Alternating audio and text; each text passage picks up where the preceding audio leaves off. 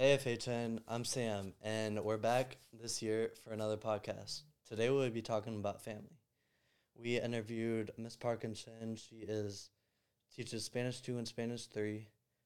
And yeah, we're just going to have some fun. We are here with... Maddie Elliott. And Lucky Harry.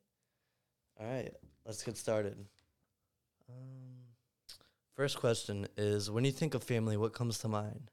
She said, family to me is love. I have 2 kids, my husband, and all of our family is very united, so I'm close with all of my cousins, aunts, uncles, parents, and all of them. So I guess probably being close and having lots of love for each other.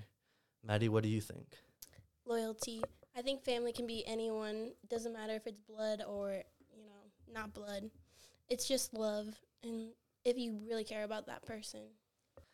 Next question is, do you consider people who aren't blood-related family? She said, yes, I would say so. My best friends and their family is close family and friends with us. We do a lot of things with them that we would do with our family as well. They come to lots of our get-togethers. There are some things like that. Yes, I would say you don't have to be blood-related to be family. We've also got my nieces and nephews are all adopted, and they're just the same as everybody else in the family. Mm-hmm. I'm adopted, so, it's kind of normal for not to have blood-related family. I only have, one sister that we have, the same mom, different dad. That's as close as blood as I got as family. But other than that, take my friends and the really close ones I call my family because I just spend time with them, and, I would do anything for them, just like they would do anything for me. Yeah, I agree 100% because, blood-related is family, but then, you have those people that you always talk to and that you're just as much close with them as you are with your real family, and, they're your ride or dies. That is your family. Mm-hmm. Okay, next question is, what do you think is most valuable thing that you can learn from your family?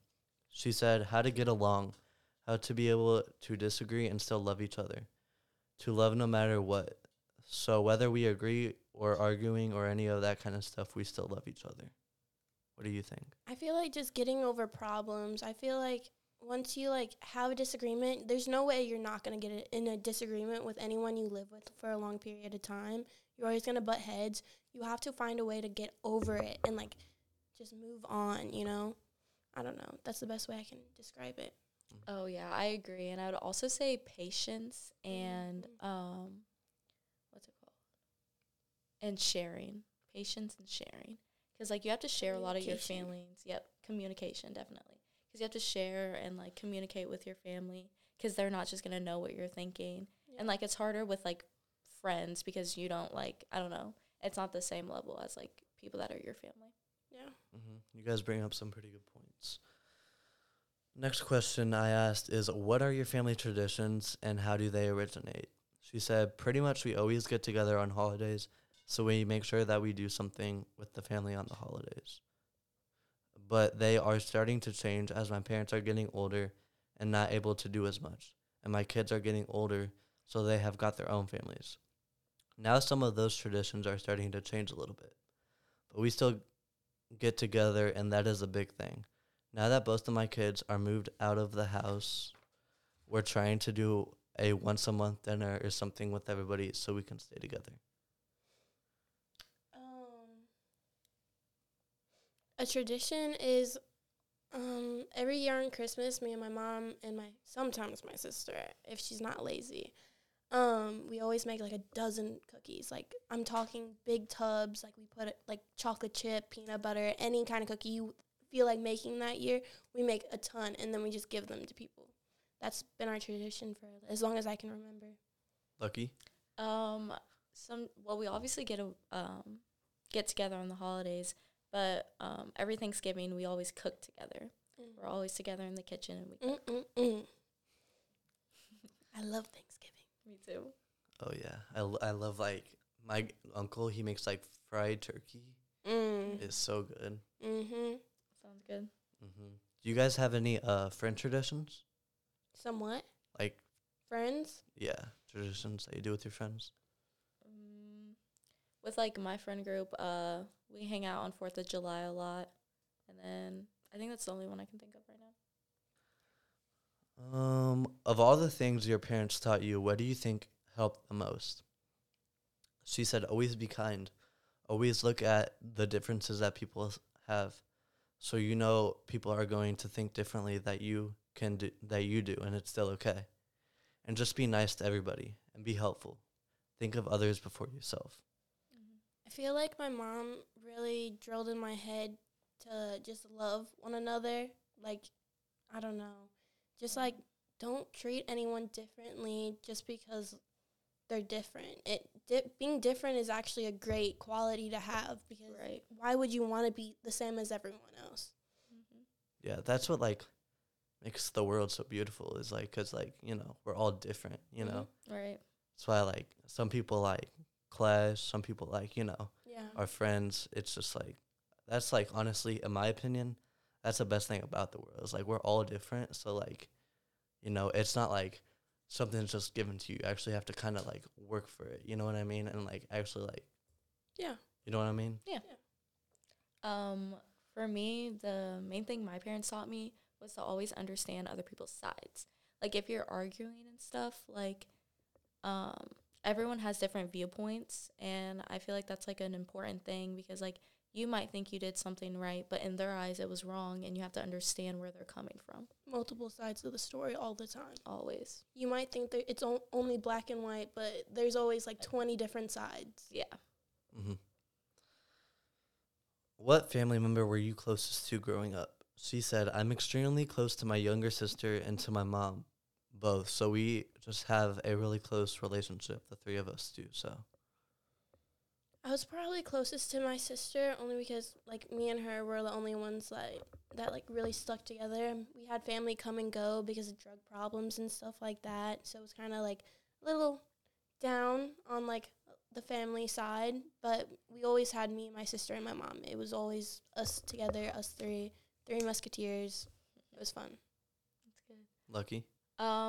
Obviously my sisters, but I would probably say my mom because, I don't know, she just always, like, understood me because, like, I'd be, like, a really quiet kid, but, like, I still had a lot of emotions, but, like, she was the one that would, like, sit there and talk to me and, like, understand.